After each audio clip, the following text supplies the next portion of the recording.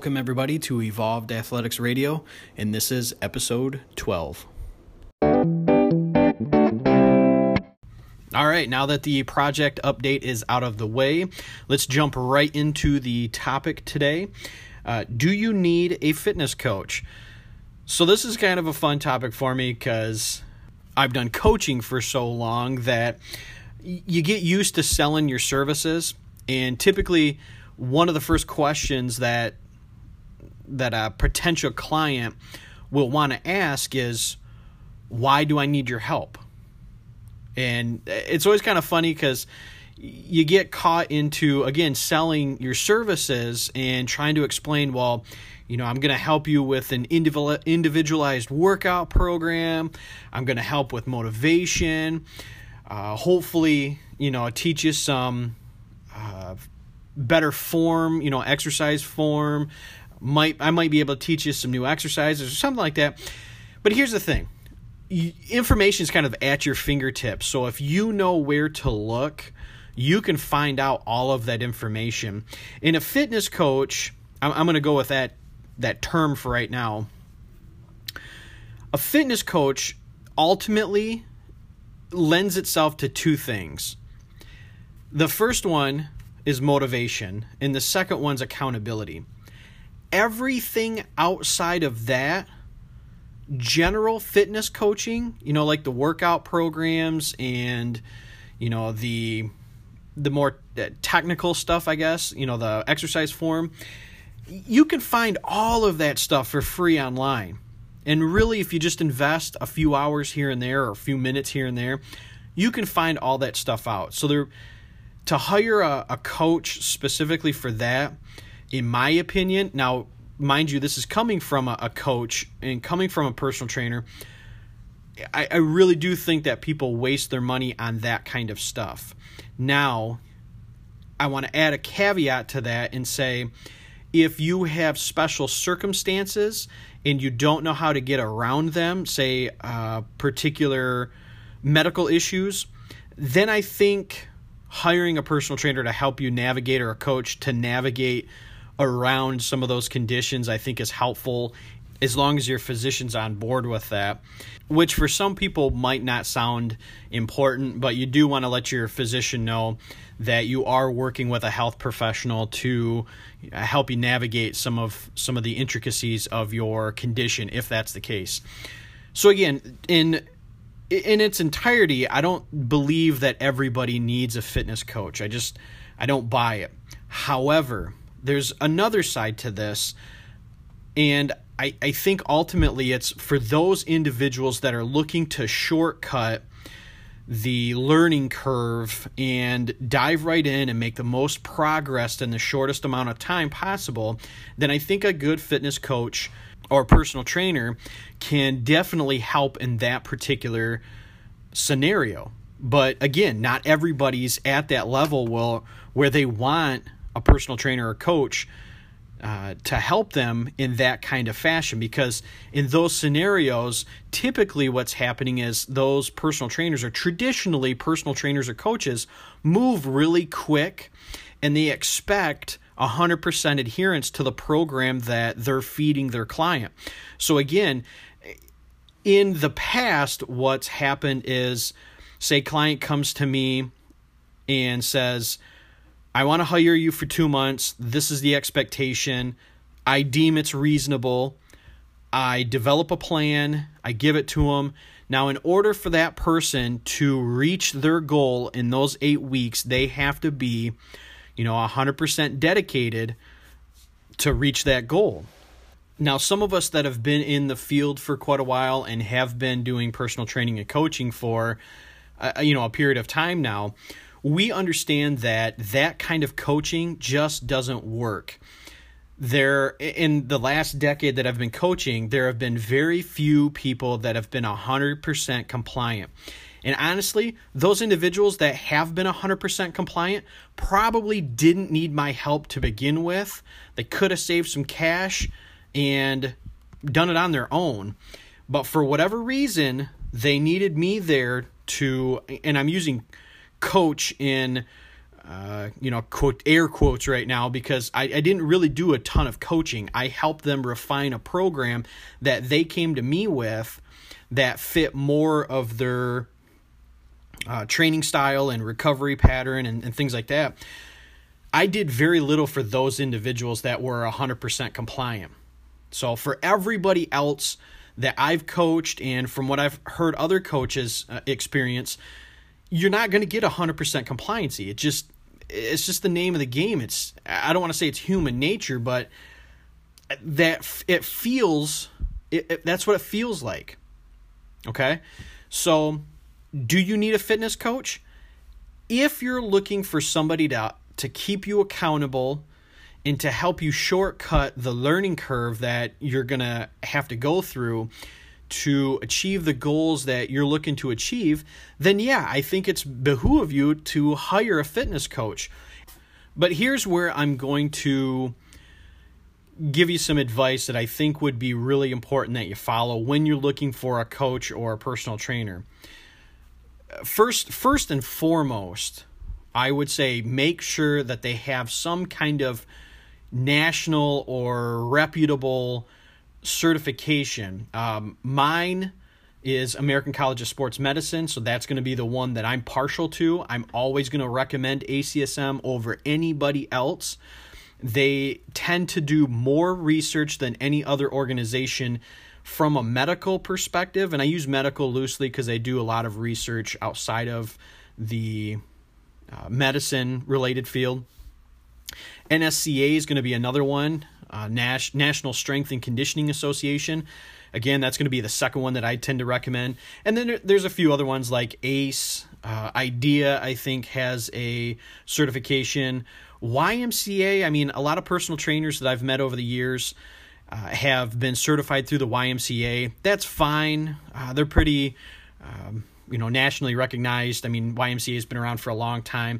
As a matter of fact, YMCA used to have a hand in some of the initial exercise research, and you'll see some of their assessments, for instance, show up in ACSM textbooks, which is kind of neat. So those would be, and that's just a handful of the organizations that I'm, thinking of off the top of my head. The next thing, so certifications is the first thing. The second thing that I would strongly urge anybody looking for a personal trainer or a coach is liability insurance. So if you're meeting with somebody, specifically if you're meeting in person, when you're doing online coaching, you tend to waive a lot of liability because somebody's not there with you. And again, I'm using air quotes here, holding your hand throughout the whole process. So you kind of waive some of that liability when you're working with somebody online. It's one of many reasons why a lot of coaches go to online. Aside from being able to handle more clients, they lessen their risk of liability by going online. But I get away from the initial suggestion. If you're meeting with somebody in person, I strongly urge you make sure that they have liability insurance that's up to date. So some people will purchase liability insurance, let it lapse, but they keep the paperwork. So when somebody asks, yeah, I have insurance, here it is, pay really close attention to the dates that are on the paperwork and make sure that it's up to date and that it's active. The other thing that I would ask is, what are their policies and procedures? So for instance, do they have their policies documented? So are they available somewhere? Are they printed out? Are they online where you can review them? So I would look at things like services, costs, cancellation policies, length of contract. What's the emergency procedures? So this is one thing that tends to be overlooked just all the time, and I'm surprised, in the event that you're hurt while you're working with a personal trainer or a coach, what is the emergency procedure? What do they do in the event that you get hurt? And I would make sure that they have some kind of procedure in place, because normally, again, this is my experience, and I've got a lot of friends that are, personal trainers and strength coaches, and it's it's fascinating how many people do not have a written or just any kind of emergency procedure at hand.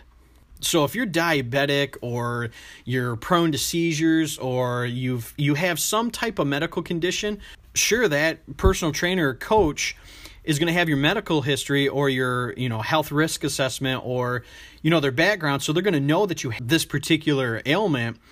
But when the time comes, are they going to know what to do if, say, for instance, you had a diabetic seizure? If you're diabetic, if you had a diabetic seizure, would they know how to handle that situation? So that's one of those things that it doesn't seem like it would be at the forefront of a lot of people's minds, but it should be, because you're putting your health, not just your fitness, but your overall health in this person's hands. So you want to make sure that they know how to handle those particular scenarios. That's really, really important.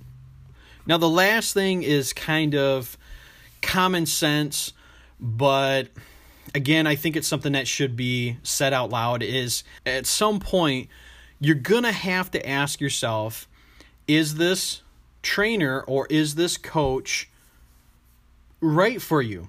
And I'll give you an example.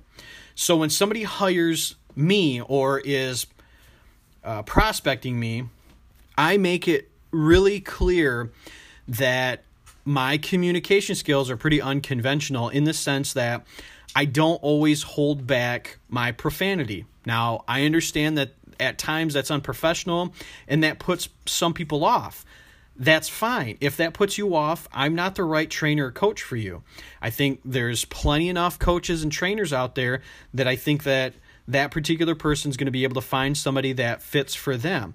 However, I do use profanity periodically, and I use it casually. And I can control it, although when I get excited or if I'm explaining something or I'm just really comfortable, I use profanity. And you don't hear it on the podcast pretty much on purpose because I'm able to edit it out. And I do that again because the content that I'm providing, I want to make sure reaches as many people as it can. And I don't want to put those individuals off that don't care for the profanity. I don't want to put them off. However, if they're seeking out my services, again, I'm probably not for them in that context. So with that being said, again, I think at some point you're going to have to ask yourself, is this trainer or coach right for you? And it seems like common sense, but I've been in scenarios before where people don't ask that question. I'll give you another example. I've got a friend. He's, I say overly confident, but other people call him arrogant. And that's fine because, there's a small portion of me that thinks he's kind of arrogant too. That's fine. The kid's exceptionally smart, right? And his skills far surpass mine. However, he's lost clients after about a month or two after his personality has had time to shine, I guess. And I don't want to be condescending when I say that, but, his personality is something that takes some getting used to. And it's not for everybody. So some people will, I don't want to say fire, but they don't renew their contract with him after, just a couple of months because they don't jive. His personality and their personality just doesn't jive. And I don't think, and I'm not going to speak for him because I don't know how he runs his business, but I don't know if he prefaces the initial intake by saying, hey, I'm not everybody's cup of tea, so understand this about me and make your decision after you've thought about it. I don't know if he does that. My guess is he probably doesn't. That's fine. It's his business. It's not mine. I do preface everybody by saying, I use profanity.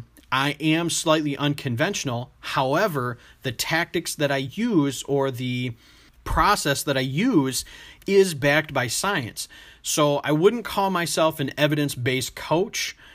I'd love to, but some of my suggestions aren't always backed by science. It's more intuition and observation, which may or may not be a downside to myself, but a majority of my approach is backed by science. I do believe that science gives us an upper hand as personal trainers and coaches. All right, so I have one last thing that I want to add into this before I close out this episode.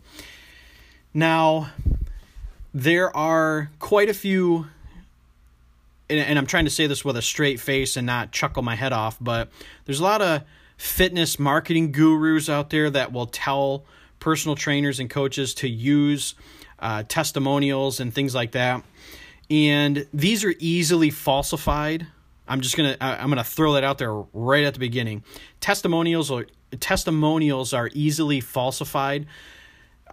There have been a number of trainers and coaches in the past that have been caught stealing pictures, before and after pictures from websites and other coaches and things like that, or just plain making them up and using them as testimonials. So again, those fitness marketing gurus, I would take what they're saying with a grain of salt. If you're a layperson looking for a coach, you're not going to come in contact with too many of the fitness marketing people. But in my field, obviously, I do. Testimonials are really weird, because if they're true, if they're accurate, then they can be awesome at portraying your capabilities as a coach or personal trainer. Now, on the flip side of that, they could be fake. They could be false. So what I'll say about testimonials is you got to give the trainer or coach some slack. If you ask for testimonials and they don't have any, just hear them out. Hear what they have to say. And I'll give you an example regarding this. I don't have a lot of recent testimonials. And the reason for that is the population that I work with are individuals with serious mental illness, and they're protected under federal legislation, essentially. And I currently work full-time for a community mental health agency, so I have to abide by those privacy laws. So again, after 3 years, I don't have a ton of testimonials to show to people. And I think that's legitimate to point out. And you might find a similar scenario with other coaches that are out there, because you're starting to see personal trainers and coaches and health mentors and, fitness professionals in general pop up in those protected populations. And if they're not doing a ton of outside work or after hours work with general pop or general population, then they're not going to have a ton of testimonials. It's just they're not there because they're not working with general population that fall, that don't fall under the privacy laws. So keep that in mind. If testimonials are one of those things that you want to see, then just make it clear that, hey, testimonials I want to see some testimonials. And if you don't have any, I'm curious to know why. And hear them out. A lot of times, good personal trainers or coaches will either have testimonials or they'll have a good reason as to why they don't. So again, that's my take on whether or not you need a fitness coach or not. Just to recap, the overarching theme, I suppose, is I don't believe everybody needs a fitness coach. I think those individuals that are looking for fitness coaches either have medical conditions that they aren't sure how to navigate around, or those individuals that are looking to circumvent the learning curve that comes along with improving your health and overall fitness. So I'm going to wrap it up here for right now, and I think this was a pretty good episode. I appreciate you sticking to the end, and I hope to talk to you in a couple of days. Thanks, everybody.